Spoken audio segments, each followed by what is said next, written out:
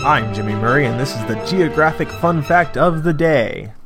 Today's topic is Maine. Eastport, Maine is the most eastern city in the United States. The city is considered the first place in the United States to receive the rays of the morning sun. Well, that's wholesome. In Wilton, Maine, there's a cannery that imports and cans only dandelion greens. I wonder where they're shipping them to. Maine is the only state in the United States whose name has one syllable. Alabama, Alaska, Arizona, Arkansas. Yep, I guess you're right. I named all 4 A states. Obviously, Maine's the only one with one syllable, since it's halfway through the song.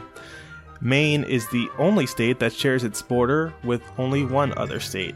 And as I was about to say Alaska, Alaska borders Canada. Canada is not a United States state. Bath, Maine is known as the City of Ships. Approximately 40 million pounds, nearly 90% of the nation's lobster supply is caught off the coast of Maine. Please give me feedback on my pronunciation of the word lobster. Maine produces 99% of all the blueberries in the country, making it the single largest producer of blueberries in the United States. Please give me feedback on my pronunciation of the word blueberries. Maine's earliest inhabitants were descendants of Ice Age hunters.